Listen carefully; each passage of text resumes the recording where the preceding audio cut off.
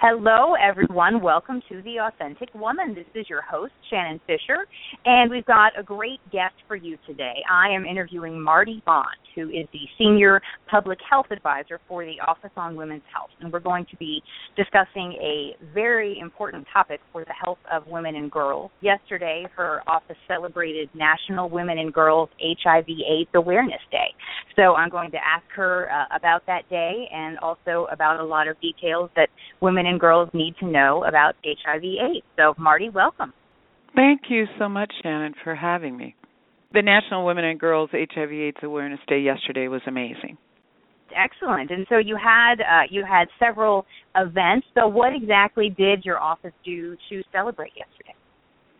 We were at the Sylvan Theater. Our theme this year in its 11th year was The Best Defense is a Good Offense, all about prevention.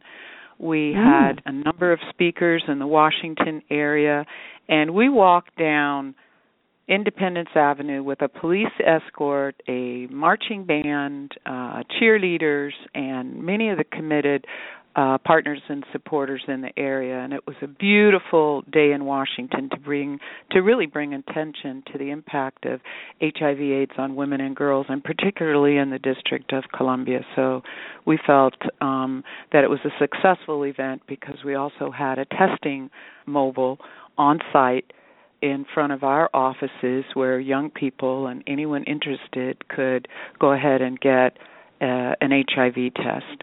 So I feel the day was very successful. The office was very happy to be able to host the second walk, but again, we're in our 11th year and had support all around the city.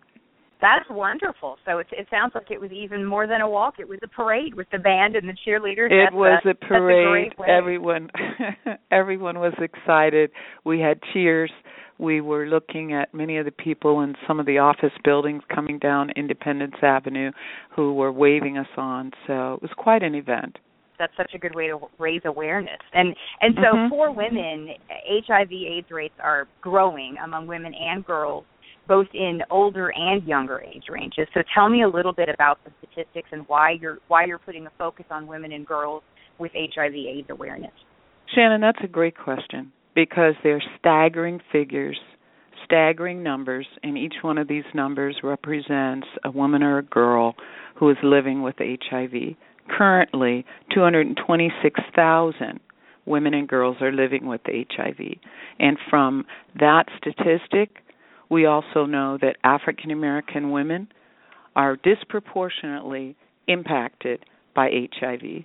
In fact, they make up more than 60% of those new infections since 2013. We also know that these figures should make us all concerned. With young people living with HIV, we know for a fact that the statistics are showing that now youth ages 13 to 24 accounted for an estimated 26% of all new infections in the U.S. in 2010. What makes this so daunting? There are risky behaviors that put women and girls at risk. Those risky behaviors include, for young people, perhaps having a history of sexually transmitted infections, sexually transmitted diseases, which make them at higher risk for HIV, sharing needles for injection drug use, and also the Office on Women's Health wants women to know that having unprotected sex, vaginal, anal, or oral with multiple or anonymous partners is a key risk, or not knowing your partner's status. So these types of risky behaviors are what's raising the incidence rate.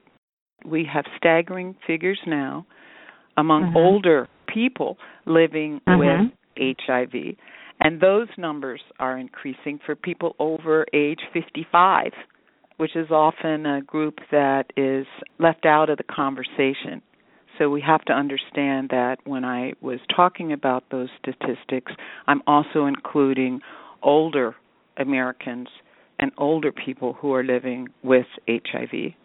I've heard that STI rates among nursing homes and whatnot are going through the roof, and I guess that when you get to be that age, you don't really pay that much attention to the risk factors. Do you think that is part of the equation with the older age range? I think so. And in 2012, people aged 55 and older accounted for 1/4 of all Americans living with HIV in the United States.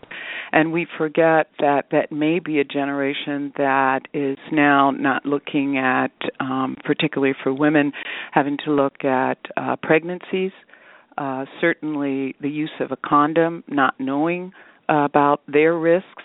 We at the Office on Women's Health want every woman and girl, especially over the age of 15, to be tested and to at least know their status so they can be protected. And why is it that that particular demographics, like African Americans, are at a higher rate of infection?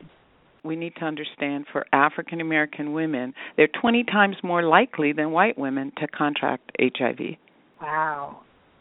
We have to start talking about it. We have to start reducing stigma and encourage a conversation that says it's okay to know your status, that knowing your status is very powerful before you engage in a relationship, to really know your status. The testing is usually free. It's confidential. A healthcare provider will either take a blood sample or fluid, and most often with the rapid test, you can know the same day. That's wonderful. And I understand that the ACA also offers assistance with HIV/AIDS testing. Is that correct? Yes, we are so proud that in the milestones that have been achieved since our first observance, that the 2010 signing of the Affordable Care Act actually expands the affordable health insurance coverage for millions of Americans, particularly thousands living with HIV. So you're absolutely right. The Affordable Care Act is one vehicle for that. Mm-hmm. Now, so aside from getting tested and aside from, obviously, the use of condoms, what other precautions can women take to prevent contracting HIV/AIDS? Shannon, that's a really good question. And we know abstinence is the surest way to avoid HIV, but there have been advances in daily treatment. If you are HIV negative and are in a mutually monogamous relationship with an HIV-infected partner, you can actually talk to your doctor or healthcare provider about pre-exposure prophylaxis. It's referred to as PrEP. It's a daily pill, much like a birth control pill, that keeps the virus from taking hold in your body. And actually, PrEP can reduce the risk of HIV from sex by more than 90%. There's also, yes, a healthcare provider can also talk to you about post-exposure prophylaxis if you get to the healthcare provider and doctor right away if you think you've been exposed to HIV, and that's particularly having sex with someone who is HIV positive. The PEP drugs lower your chances of getting HIV after you've been exposed to the virus. And again, these are daily treatments. Now, and there have been such great advancements in the treatment of HIV/AIDS. And I understand that treatment is imperative even if a person is asymptomatic. So tell us a little bit about the reasoning for that. Most of that information can also be found on our website, womenshealth.gov, and cdc.gov. But let me emphasize that you are absolutely right that the advancements in the antiretrovirals treatments have been simplified over the last 10, 15 years. There are opportunities for the viral load, which is suppressing the CD4 count in your body, to be lower. But the treatment and staying in care is the most critical issue once a woman or a girl has found out that she's HIV positive and into treatment. Treatment and care and adhering to a treatment regimen is important, as well as it's important to have the kind of social support, the support of family and friends to be able to understand how important it is for staying in treatment. Absolutely. And so what about male partners? What can male partners do? Shannon, that's the best question of the interview. Male partners have to commit to taking an HIV test and knowing their status too. They've got to realize the value in a healthy relationship, that it needs to begin with knowing their status if they're going to engage in sex, and to be supportive of their female partners. In fact, they can go together to get tested. But it's a huge responsibility, I think, also for male partners to know their status, to be able to get into treatment if they are HIV positive, and certainly to remain HIV negative. Sure, and there's still a stigma that's attached to being HIV positive. So what can we as a society do, and what can your office do to help address that stigma? Shannon, you and I right now are reducing, I hope, some of the stigma by being willing to talk about it, to have the conversations. Across this country, the Office on Women's Health has supporters and partners who are engaging in a conversation to show the support and hope and sharing information to empower women and girls. So the stigma is reduced, I think, the more often we have opportunities to share what are the issues around HIV and knowing the real facts, to make sure that people know you can't get HIV from a hug or the air or a toilet seat.